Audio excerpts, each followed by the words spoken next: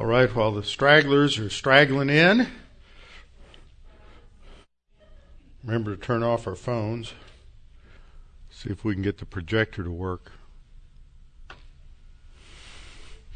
All right, just a reminder, go over a couple of announcements here. The trip to Washington, D.C. is really coming together. I've spent a lot of time today and yesterday talking with people in Congressman Gohmert's office as well as in Senator Cruz's office, and so everything that way is getting squared away, and we'll be getting, for those who are going, we'll be getting an updated schedule to everybody in the next day or two with hopefully a lot of final information. So if you haven't received any emails, because there's 2 or 3 people who had not, as we've sent them out using an email program, please let us know. And that is really the only. Oh yeah, that's right. This Saturday morning is our men's prayer breakfast, so encourage men to come out for the prayer breakfast. It will be at 7:30, not 7 o'clock as the email suggested. Eddie, not getting this thing to come on.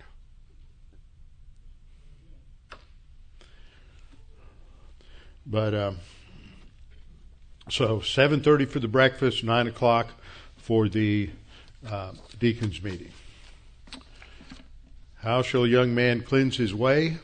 By taking heed thereto according to thy word. Thy word have I hid in my heart, that I might not sin against thee. Thy word is a lamp unto my feet and a light unto my path.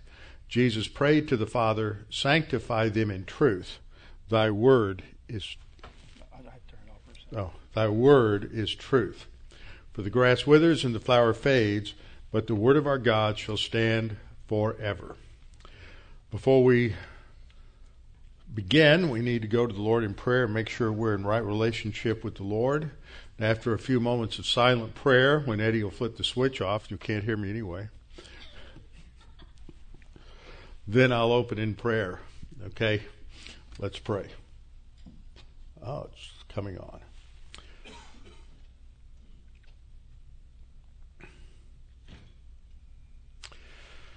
Father, it's a great joy we have to walk with you and to be part of the body of Christ.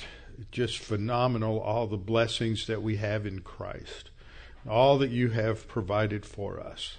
And Father, we're thankful that we can walk with you, enjoy our relationship with you. And Father, when we sin, we know that we can receive complete, total forgiveness, welcome back in fellowship as depicted in the parable of the prodigal son. And Father, we're thankful that we are the beneficiaries of your grace. And Father, we're thankful for the opportunity to study your word and to probe it, to think it through, to come to understanding the implications and the applications of your word to our thinking. And we pray tonight that as we go through a probably passage that is not taught very much, that we might come to understand its significance at that time and also for us. And we pray this in Christ's name. Amen. Open your Bibles with me to 1 Chronicles chapter 15. 1 Chronicles chapter 15. And what we're continuing to study is the movement of the ark as David has attempted to move the ark to its resting place in Jerusalem. There's a failure because of the ark being brought in not according to the standards of the law. And this shows that God is not arbitrary, God is not mean, but these rules are laid down, these laws are laid down for the ritual because they are specifically designed to teach certain things about God, about his distinctiveness, his uniqueness, his righteousness, his holiness, and that those standards have to be maintained. That standards are not something that are just sort of a good idea, that they are just something that you can strive for on occasion, but they are to be properly followed because they relate to God's character and who he is. And thus, when Uzzah reaches out to stabilize the ark, it doesn't just say he reached out and touched it. He says that there's a blasphemy that's taking place here. It's a perversion of God, and so he's doing more than simply touching it. And so he is treating it with a lack of respect, and so that is why he is immediately executed in the same way that Ananias and Sapphira are in the New Testament. And at the beginning of these certain periods of time, not just dispensations, but there's a transition here that is going on in God's plan under the dispensation of the law, where you're shifting to a period where God's presence will be among his people. He will be enthroned as the King of Israel between the cherubs on the Ark of the Covenant on the Temple Mount. And that he is emphasizing a lesson that he must be treated with respect, and the regulations of the law must be followed precisely. And so as we go through this section in 1 Chronicles chapters 15 and 16, we see a lot of detail given that's not given in 2 Samuel. Remember, the purpose is different. 2 Samuel is written not long after David was king, which means it's written probably in the, some of it was probably written in the early 10th century, around 995, 990, somewhere in there after David's reign is over with. And 2 Chronicles is written after the exile. So it's written after 586. Very well could have been written in that first period from 586 to about 450, somewhere in there. And the purpose is to remind people of God's divine plan for Israel, as well as God's specific plan for the house of David. So 1 Chronicles chapter 17 is going to refocus the post-exilic generation on the significance of the Davidic covenant. And what is interesting here is a couple of things, but you have a lot of attention given to the ark. And after the defeat, the conquest of Jerusalem in 586, the ark is never heard from again. There's a lot of theories, there's a lot of people. There's the people searching for the Ark of the Covenant, Raiders of the Lost Ark, and all of these other things, and nobody knows if it survived. One view is that the Babylonians took it along with all of the other furniture in the temple and melted it down for the gold and jewels and everything else that made up and comprised the furniture. Others believe that the ark was hidden deep below the Temple Mount, and it was never brought out again. There's no knowledge that we're aware of that it was known about in the Second Temple period. There's no evidence of that. If it's there, it was kept secret throughout the Second Temple period.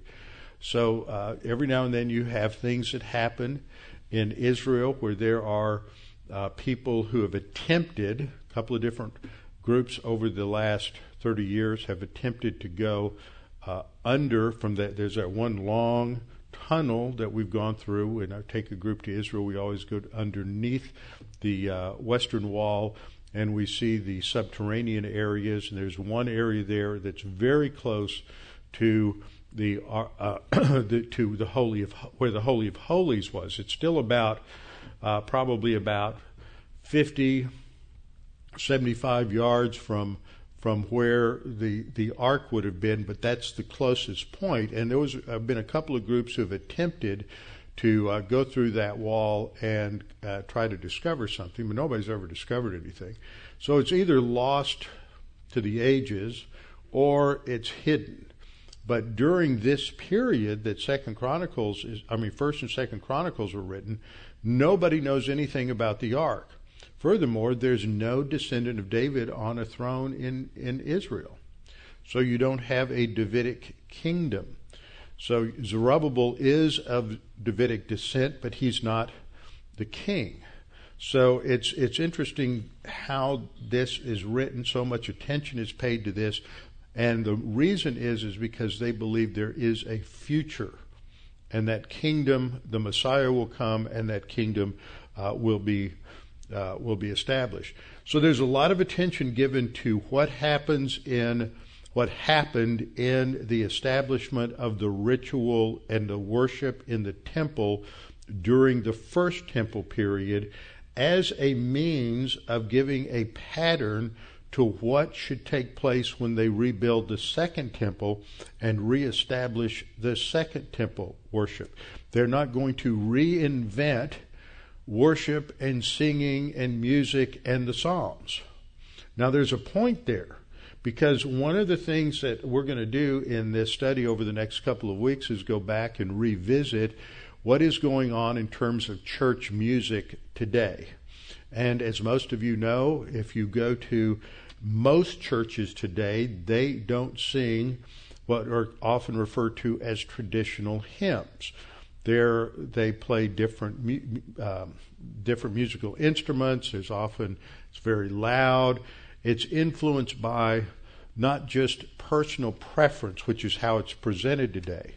Oh, that's just your generation versus our generation. Well, let me tell you, that idea would not have flown with those who were in the post-exilic generation. The priests were saying generations doesn't have anything to do with it. There are certain absolutes that must be carried through, because when you're talking about worshiping the Creator God of the universe and His holiness and His majesty and His righteousness, that certain things must be followed. There are certain principles that must be adhered to in the writing and the performance of music and how people conduct themselves in public corporate worship, and that this is significant. And we live in a generation today which has the narcissistic arrogance to claim that they're going to create a new music and ignore all previous church music, completely unaware in some cases, willingly ignorant in most cases, that the music and the words that they sing as worship are influenced by postmodern ideas. They're influenced by pagan ideas of what worship is, and they're influenced by just the emotionalism that comes along with a postmodern culture that has rejected external absolutes. And so it's built on something that's totally subjective. And this is a real battle. It's been a battle through the entire time that I've been a pastor. And I've had many people who've left because, I had one person say, if you don't go with contemporary music, you will never attract young people. Now, there's an assumption there, isn't there? Is that what is important, first of all, is attracting young people. Okay? Is that a mandate in the Scripture? Is that a criteria for successfully carrying out the teaching of God's Word? Not necessarily. You had times in Israel's history when the love for the Lord was not passed on generationally, that there were changes in those generations from one to another, both from a spiritually focused generation to one that was spiritually negative, to one that was spiritually negative, to one that was spiritually positive. Who was the worst king, the most evil king in the history of the southern kingdom? It was Manasseh. Manasseh was involved in child sacrifice to the arms of Molech, the fiery infanticide that took place as part of that idol worship, and he was responsible for the execution and killing of many of the prophets of the Lord and many who were following the Lord. And what happens halfway through his reign? He reigned for over 40 years, one of the longest reigns in the Old Testament. Halfway through his reign, he truly biblically repents, turns back to the Lord, but the discipline that will come from his disobedience is still set. And during the last 7 or 8 years of his reign, he is a co-regent with one of the godliest kings. How does that work? When you have two kings and one's the worst, most evil king, and one is one of the godliest kings in the Old Testament. That's an interesting pair to rule. So what you see, though, is not this idea that somehow because generations change, a new generation gets to rewrite the standards. It never has happened. And yet that's what goes on today.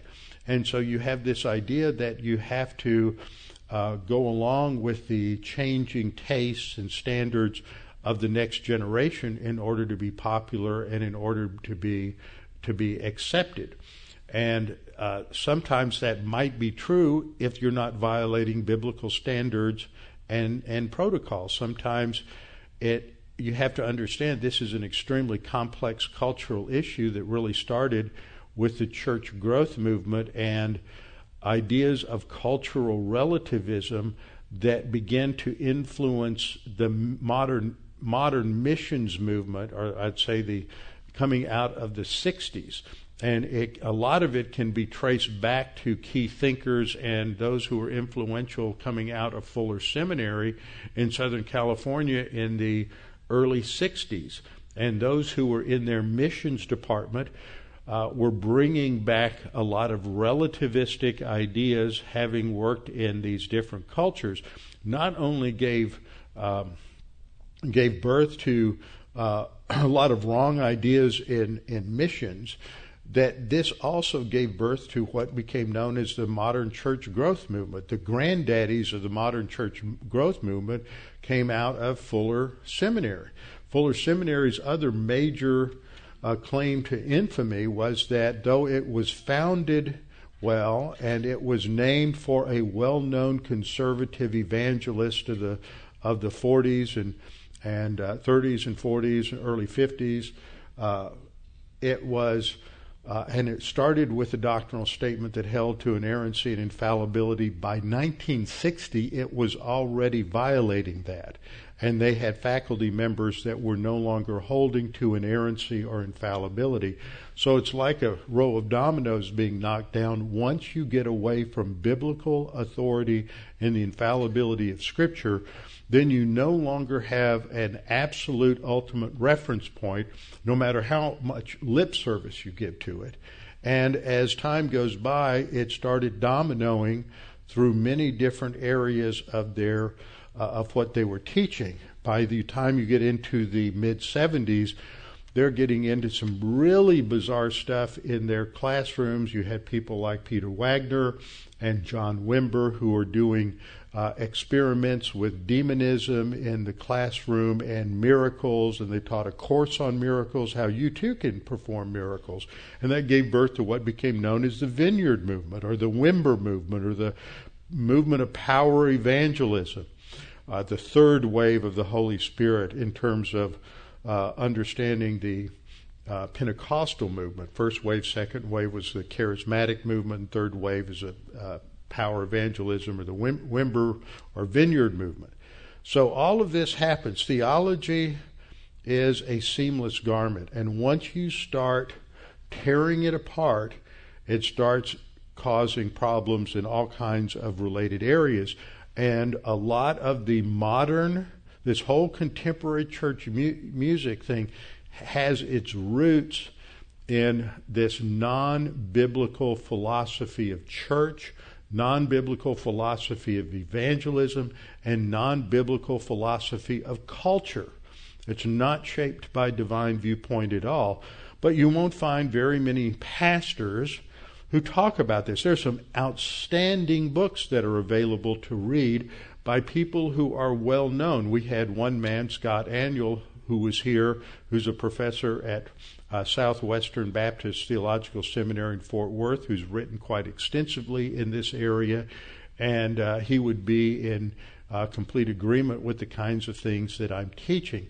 And he came here, and you can go back to, I think it was 2011 or 2012. He was a speaker at the Chafer Conference, and those messages are up on the website. But what's distressed me as a pastor for 38 years is that there are very few people who sit on the pew who want to ask and answer the question, is there a biblical basis for what I like to sing at church? They want to sing what makes them feel good. They want to sing what they like. And what we see in Scripture is our likes and dislikes and our views of many things are shaped by our sin nature. And when we are saved, we have to be let the Word of God change those values and understand those things. So we have to go back every now and then and revisit this, because I'm sure there are people who think, well, you know, if we would have a few more numbers if we would just change the way we do music. I get this. I know some of the other pastors in town who have teaching ministries, they get it as well, and we're just considered old dinosaurs. In fact, that one of the trends, and all this stuff is just trendy stuff, one of the trends is obviously dressing down a lot. You're not going to get people out of your church now if you don't dress like a slob in the pulpit. And you see these pastors, just watch them on TV, and they come out and they've got on a pair of sandals, look like they're going to the beach. And they don't dress as if they are going into the presence of the King of the universe, the creator of the universe. They wouldn't dress like that if they went to the White House, if they had an audience with the president or with the Queen of England or some other high official of state. They would not dress like that. I mean, even Zuckerberg, when he went to Congress and testified last week, put on a coat and tie. So there is that sense of respect that is communicated. But I have learned recently that a lot of these big church growth sort of generic evangelical churches that don't teach a whole lot, that they got really upset with Joel Osteen. They're mad at him because he wears a coat and tie. So they just want to bring everybody down to their level. And frankly, it's a level in the gutter. And unfortunately, it attracts a lot of people because we don't live in a culture where people want to constantly better themselves and improve themselves. They just want to wallow in their emotions, and they want to wallow in what they like and not let the Word of God say, well, maybe what you like might not be what God likes, their standard. So we'll get into that over the next 2 or 3 weeks. So we're going to be looking at music, worship, and the spiritual life, begin to get into that in this lesson. What we've seen in terms of our structure of 2 Samuel, we're in this still in the first section, how God blessed David and he unites and expands the kingdom. And that's part of what's going on as David brings the Ark of the Covenant, which is the throne of God, into Jerusalem to create a central sanctuary. The Ark was taken from Shiloh, where the tabernacle had been. The tabernacle has probably been moved down to the area around Gibeon somewhere. The ark was not with the tabernacle. Everything was a mess ever since the early part of the book of Judges. And so we see how this third part is where we are, 2 Samuel 6. God is enthroned in Jerusalem. So we've been following the Ark of the Covenant, and we're going to look at this chapter in 1 Chronicles 15. The first 3 verses we looked at last time, which focus on David going back to the Scripture to correct what he was doing. That's always our standard. We have to make sure we properly understand the Scripture. And that means we have to search the Scriptures. We have to study the Scriptures. We have to do all those different things that are involved in analyzing the Scriptures, from word studies and grammar studies and theology, all of those things, and understand the background and the culture of the time. And so David goes back and he realizes that as he studies the Torah, that he's violated the standards God gave for how the ark should be how it should be transported, and that there are these rods that go through there that aren't supposed to be taken out of the rings, that the Levites are supposed to carry the Ark of the Covenant. It's not supposed to be put on a cart pulled by oxen. And so he recognizes that it has to be done God's way, and that's God's right as a creator, because he's designed the universe a certain way, and we have to understand that. Second thing we're going to see in the chapter in verses 4 through 10 is David organizes the Levites for the movement of the ark. It's well organized. It works like clockwork. He spends time because it is of value. It's not something that is impromptu. He did that already. And it cost a man his life. He has to do everything right. And everything we see in this chapter is that which is thoughtful, it's well planned, it's prepared, it's rehearsed, it's organized. There's not one thing in this chapter that leads us to think that any of it is just impromptu, just something that is done on the spur of the moment. So he organizes the Levites, then he prepares them spiritually. They have to be sanctified before they move the ark, and then they will organize the musical worship. So we went through the first 3 verses, how David goes back to Scripture for correction. And as we get into this, I went through 4 introductory principles of corporate worship. First of all, God is the one who defines worship. Worship is treating God with honor and respect, and therefore he is the one who has the right to define it. It's not something that we define on the basis of how we feel or what we think is good, but on the basis of what God says. This is what Uzzah came to realize, is that he tried to deal with God on his terms, and as a result, he lost his life. Second, we see that worship is not determined by how we feel, but by our conformity to God's righteousness and his revelation. We must be properly adjusted to God's righteousness. First of all, that happens when we trust in Christ and we receive the imputation of Christ's righteousness. So that makes us acceptable to God. And we have to then operate on the basis of his revelation. In the Old Testament, it was one way. In the New Testament, as Jesus told the woman at the well, a time would come when we would worship by means of the Spirit and by means of truth. The word we saw, worship, means to bow down to God. Originally, it has this idea of kissing, which is the idea of expressing a kiss, doing homage to a ruler. Bowing down became part of that, and so this is the idea. It indicates submission to the authority of God as the ruler, so we're submitting to God's will.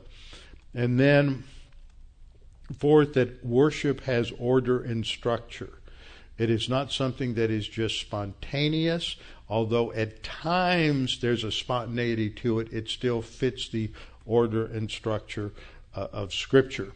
1 Corinthians 14:33, God's not the author of confusion, but of peace. So you don't just do it any which way you want. Okay, I looked at the English words that for worship, which means to acknowledge the worth or value of something. You're expressing honor toward God. It's not really a feeling, as the Concise Oxford English Dictionary says. It is an expression of reverence and adoration. We'll take some time to talk about the role emotion plays. The archaic meaning is really the meaning we have in Scripture, is the idea of honor or respect given in recognition of merit. We value God because he is the creator and the redeemer. Both the Old Testament word chava indicates to prostrate oneself, to worship, meaning to bow down, and it's a way of expressing your submission to God. And the Greek word proskuneo has the same idea. And so we see this applied to the Magi as they worshiped the infant Jesus, that they brought gifts and fell down and worshiped him. It's that idea of bowing down before him. And of course the passage I just quoted in John 4:24, that we would, after the time of Christ, worship not in a central sanctuary, but by means of the Spirit and by means of truth. So then In verses 4 through 10, we get into the organization of the Levites. Now, this is one of those passages where I'm not going to embarrass anybody, but when you're reading through your Bible, I would bet that most of us would hit verse 4 and skip down to about verse 12, because those names just don't mean anything to us. Same thing with at the very beginning of Chronicles, we start reading all of these lists and all of these genealogies, and we don't know who anybody is. Let me suggest that what you should do is, as you read through it, circle the names that you recognize. Look for something that's familiar, because you'll recognize a few. Now, one of the reasons that you have these names here, think about this. Israel's been out of the land for 75 years now. We got another time period when Israel's been out of the land, but this time for over 1,900 years. And now they're coming back. So it was a compressed time, much shorter time. And with that first diaspora after during the Babylonian captivity. And so when they are coming back, they have to rebuild the temple. They have to restore temple worship. They have to re-identify who the priests are. And so you have to go back in the records and look at the genealogies. And you have to trace those genealogies, because if you're not a priest, a descendant of Aaron, then you're going to get in trouble if you try to function as a priest. So all of this is part of it. So that's why you have all of these names. Furthermore, you have all these names because the writer of Chronicles is saying, when we rebuild the temple, we have to bring back the glory of David and Solomon, and there needs to be choirs, there needs to be orchestras, we need to sing the Psalms, and this is what they did to organize the Psalms, how they established these guilds of musicians and singers. And if we know anything, we can extrapolate that the musical instruments would have had to have been constructed by Levitical craftsmen. Every instrument that's used would have to be sanctified and set apart to the Lord. So all of these things would have to be done correctly. So that's where you have these names that come in. And so when we read them, and you read verses 4 through 8, I just want to point out that we have 4 primary names in this list. They're the children of Aaron. You have the sons of Kohath in verse 5, the sons of Merari in verse 6, the sons of Gershom in verse 7, and the sons of Elizaphan in verse 8. And so here they are. You have 4 orders here, and for some reason Elizaphan has been made a separate clan, even though he's a descendant of Kohath. And trust me, the genealogy of this gets quite a bit larger. I just tried to pull out the main names so that we could simplify it. These 3 are the sons of Levi, and they established the 3 basic clans of the Levitical priests. Kohath is your primary one. Notice he's got 4 sons. Amram, who is the father of Aaron and Moses. You have Izhar, who's the father of Korah and many others. I just put Korah in there. Remember, Korah is the one who leads a rebellion during the period of the wilderness wanderings in Numbers. You have Hebron and Uzziel. Uzziel is the father of Elizaphan, and so he becomes the head of a clan. So Moses' father's Amram. He's got a brother, Izhar. So Korah, who leads this revolt against Moses, is his cousin. Sort of miss out on those family connections if you don't pay attention to these genealogical charts. Also, Nadab and Abihu, remember, these are the 2 that brought the wrong kind of incense into the tabernacle, and God took their life, just like he did Uzzah. They are Moses' nephews. So this is all part of a close family. Now in 1 Chronicles 15 we read, and David called for Zadok, Zadok, actually. Zadok, we have a Zadok's Jewelers here in Houston. Okay, y'all probably know that. That's a Jewish family. The owner of the jewelry has a brother who's a rabbi, and if you're in Jerusalem, and if you have been to Jerusalem and you know where the YMCA is, and everybody, if you don't know anything about the YMCA in Jerusalem, it's not like any YMCA you ever saw. It is a very old building that was built in the 20s. The architect was the same architect as the Empire State Building. It is an absolutely beautiful building, and they have a great restaurant there. And usually when I'm over there, one of the nights we'll go there. It's right across the street from the King David Hotel, and just about a block from that's where the owner of Zadok's Jewelries, that's where his brother, the rabbi, has a place there. He's got a ministry for Jewish children there, and they have a lot of stuff there. So that's a priestly family with a name like that. He's a descendant. They're descendants of this Zadok. And then Abiathar the priest. Now, what do we know about them? Well, we know that they were both priests or high priests during the time of David. That Abiathar was the high priest who was at Nob when Saul sent his soldiers there under Doeg the Edomite, and they slaughtered all the priests. But Abiathar was able to escape. He's the last high priest in the line of Eli. His father was Pinchas or Phinehas, and he escaped the massacre there and went to David and brought him the ephod when he was at Keilah. We studied that, and so this is significant. He becomes a high priest. He's loyal to David until the time that David is about to die. And when David is about to die, it is Abiathar who decides to support Adonijah as David's successor instead of Solomon. So when Solomon became king, Abiathar is retired and put out to pasture, and Zadok is made the high priest. So that's the significance of those two men. And then you have these other Levites mentioned: Uriel, Asaiah, Joel, Shemaiah, Eliel, and Aminadab. Aminadab is the house where the ark was kept.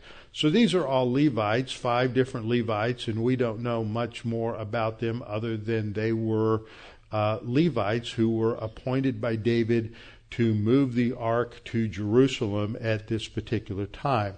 And that's about all you can find about them. So those are the key men who were moving the ark.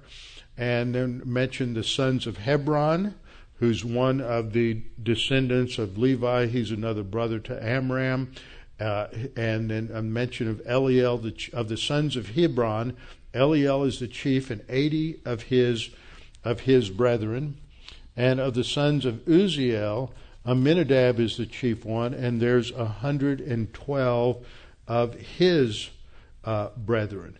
And so when you go through this material and you read all of these lists, and talks about how many brethren they had and how many in each family or sub-clan, it comes to a total of 862 Levites that are mentioned here.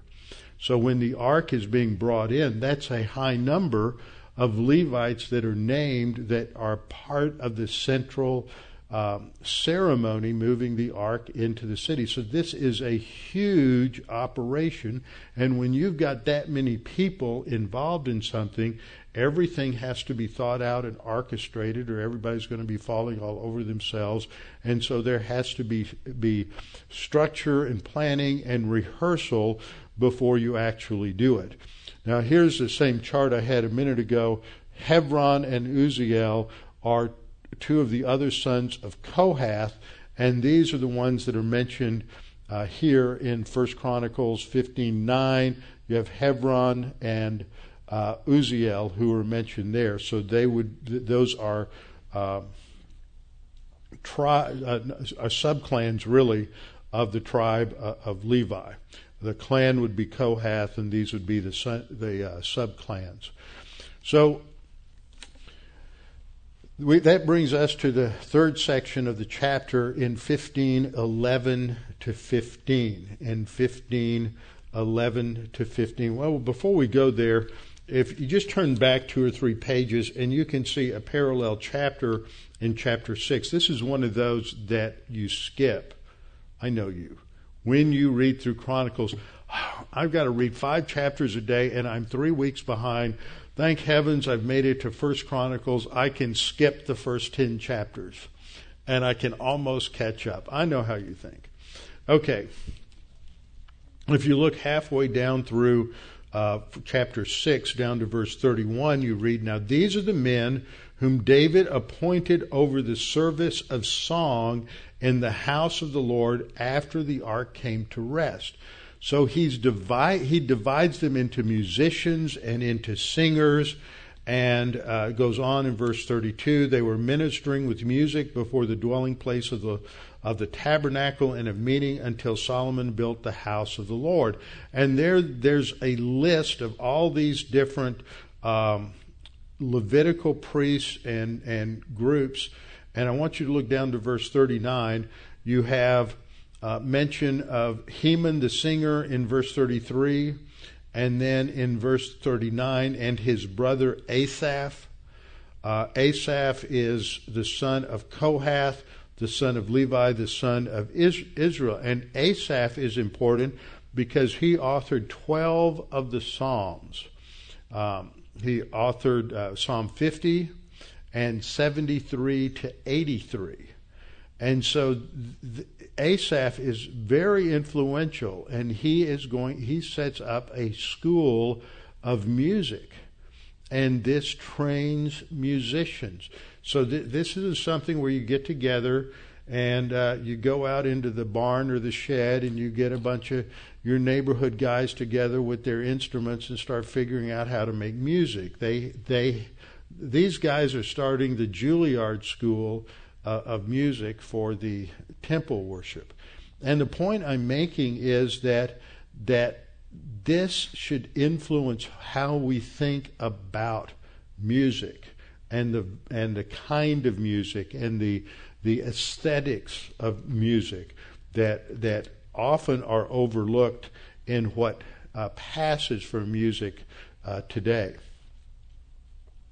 We read in verse 12, he said to them, "You are the heads of the fathers' houses of the Levites. Sanctify yourselves." See, they have to prepare spiritually. He's organized them, and now they have to be prepared spiritually. This is the word kadash, from the verb which means to set apart or to consecrate. It's related to the verb to be holy, to be set apart. And here it's in the hitpael stem, which in Hebrew means it's reflexive. They would cause themselves to be sanctified. So they have to sanctify themselves. They have to go through the ritual cleansing and washing. This is all a picture of what we do with confession of sin. We are sanctifying ourselves in order to be able to worship God. And that cleansing comes because positionally we've been cleansed by Christ at salvation, but experientially we still sin, so we have to confess sin. That's what's portrayed here.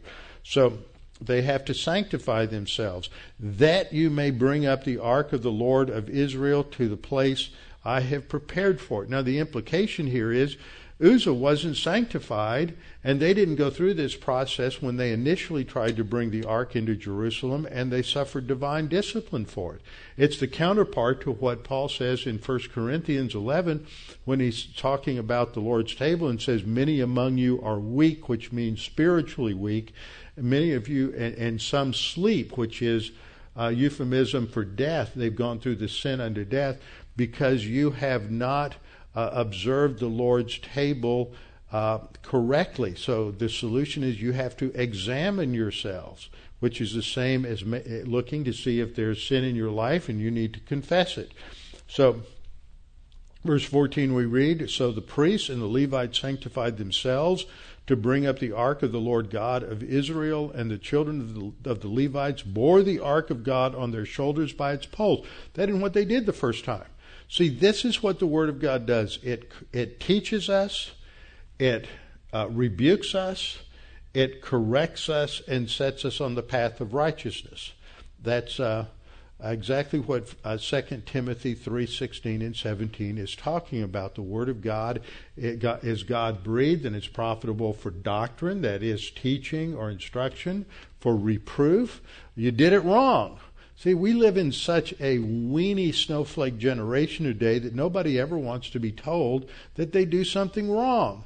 Everybody has to be a winner. Nobody can do it wrong, and if they do it wrong, then they're just going to run off and have a pity party somewhere and blame it on you because you weren't sensitive to them. They'd have a hard time with God, and people like that do have a hard time with God because they want everything to orient around their own feelings. So now David's been rebuked, and he's been corrected by his study of Scripture, and so now they are being instructed in the path of righteousness, and so they carry it, the ark, in according to the word of the Lord. And so after they do that, in verse 15, verse 16, then David spoke to the leaders of the Levites to appoint their brethren to be the singers, accompanied by instruments of music, yet stringed instruments, harps, and cymbals. The word there for cymbals, we think of big cymbals. They could be small cymbals. It could be like castanets. It could be, but they're percussion instruments that would be used to keep time, just as drums and cymbals and castanets do today in orchestra. So it was something like that, by raising the voice with resounding joy. And so that recognizes that part of singing has to do with the celebration of God's grace and His goodness to us. So verses 16 to 26 talk about David organizing the musical worship of the Lord, that this is something that is focused on. And I'm not saying that when you go to a lot of these churches that they don't ever rehearse or they don't ever go through. It's the type of music, it's the preparation beforehand in their life, and it's the kind of music. And that's one thing that impressed me with Scott Aniol. There are 3 intellectual disciplines that are necessary to think accurately about the kind of music and worship in the church. The first is biblical knowledge. You have to know what the Bible says. You have to understand not only what the Bible teaches, but the systematic theology. You have to have that correct. The second thing you have to understand is the whole issue of worldview and philosophy. And the third thing that you have to understand is the idea of music, musicology. Now, I've got a minor background in music. I grew up taking piano lessons, and I was in the band through junior high and high school and the orchestra and things like that, which gives me a basic understanding of music. But I have a master's degree in philosophy, and I have multiple degrees in theology and Bible. Now, Scott Aniol has a master's in musicology. He's got a solid background. When you read his writings, he's got a solid background in understanding the language and the thought of philosophy, from classical philosophy into its development in the Middle Ages, and he has a background in theology. So he can speak to the areas of musicology with a lot more authority than I can, but I can check him on so many areas in terms of theology and philosophy. But what I find is that most musicians have no idea that the music they play, I'm not talking about the words, that the music they play reflects a worldview. Plato recognized this. Change the music, you change the worldview. This has been understood since ancient classic times, but if you never studied Plato, you don't understand those things. You just think, well, this is what's popular today. No, it's popular today for a reason. that the reason you didn't have rock in the 1850s is because people thought differently. But there were generational changes in terms of a worldview shift that occurred from the late 1800s to the early 1900s, middle 1900s to late 1900s. People looked at the world differently. The worldview shifted. And that affects everything. It affects all your arts. It affects visual arts. It affects, take a history of art course sometime. Last year when I went to Italy, and you go through the museums and you look at the classical sculptures, and you look at the art from the Middle Ages where they believed in absolutes, and there were absolute standards that were reflected in sculptures. There were standards of beauty and perfection, and that if you're going to have a statue that is going to reflect the beauty, for example, the great David statue of Michelangelo, there are mathematic proportions to the way that the face is constructed. A beautiful face has certain proportions. The Greeks developed this back in the ancient world. They understood that for someone to be beautiful, that there had to be a certain ratio in terms of the length from forehead to chin and the width and the nose and everything like that. It just wasn't haphazard. And instinctively, we recognize that when we look at someone and say, that person's really handsome, or that woman is really beautiful. They fit a classically understood pattern, okay? It's not just because they appeal to my personal subjective taste, but they fit an external standard. So all of this is being taught to these generations of musicians that are listed here in verses 17 and following. And so all of this is thought through. We have their names listed, the musical instruments that are listed, and all of this is designed ultimately to an expression of verbal language from musical language. And so those go together. Now we often, just within the last week, I talked about Psalm 19, that the heaven declares the glory of God, and the firmament showeth forth his knowledge. Let me just read that, because a point I want to make in the next verse. And it says, night unto night, day unto day utters speech, and night unto night reveals knowledge. There's a nonverbal communication. There's a nonverbal language there. Language isn't just human language with words and grammar and syntax, but language can be expressed and thoughts can be expressed non-verbally through images, through what is in the creation, so that people can understand who God is from what he has made. But this is also true of music. I'm not talking about the words. One of the things that comes up is, well, we're singing biblical words, yes, but you're putting them to music that communicates a different language. Okay, music in itself communicates things about reality. And so you have to understand what that musical language is. So these passages, you skip down to verse 25. So David, the elders of Israel, and the captains over thousands went to bring up the ark of the covenant with the Lord from the house of Obed-Edom with joy. And so it was, when God helped the Levites who bore the ark of the covenant of the Lord, that they offered 7 bulls and 7 rams. So there's this sacrifices. They're cleansing the way of the Lord through these sacrifices. And then David is dancing before the Lord. And this is very interesting to look at this, because we can run into a couple of errors here as we think about David dancing before the Lord. He's got a robe of fine linen, as were all the Levites who bore the ark, the singers, and Hananiah, who's the music master with the singers. David also wore a linen ephod. This is the garment of a priest. So he is functioning as a king priest, just as the greater son of David, Jesus Christ, will function as a king priest.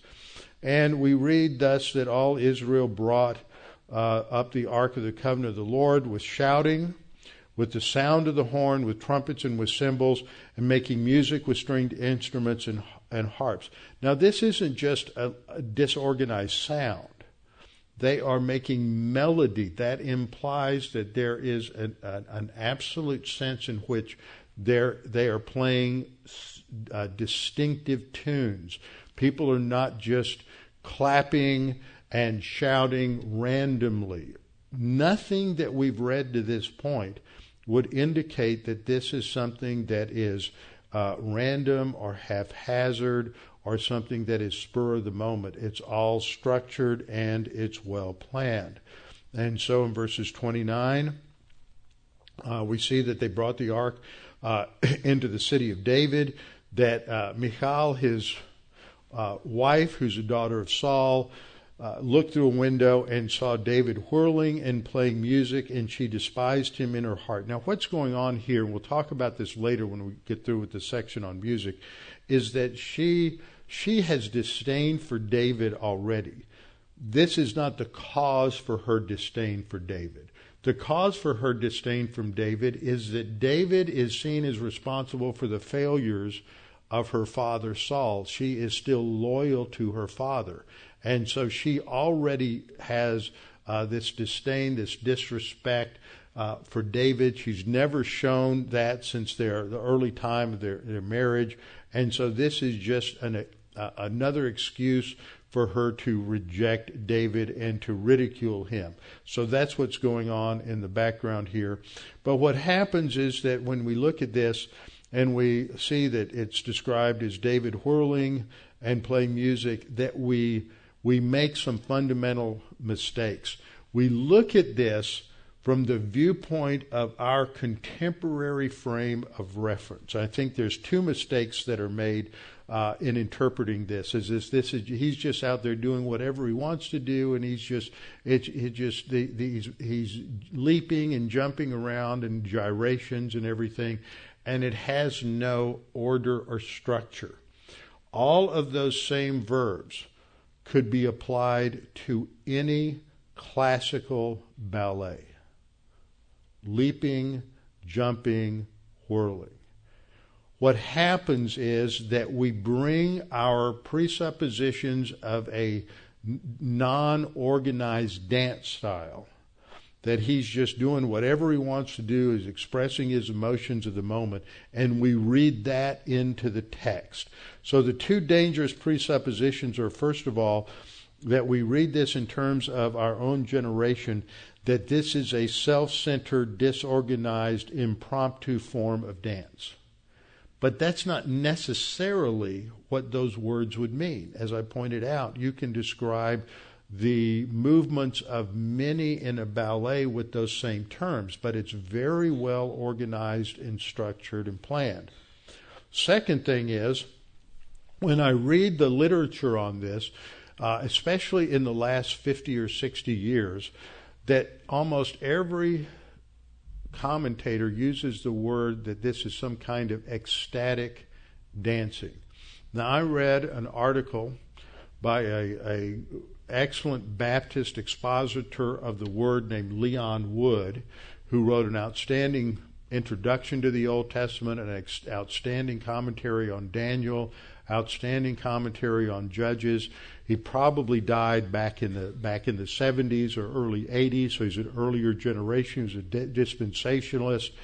And he wrote an article in the Evangelical Theological Society Journal that I read when I was in seminary, and there's some things you read and you just know this guy's nailed it. And he's swimming upstream so much on this.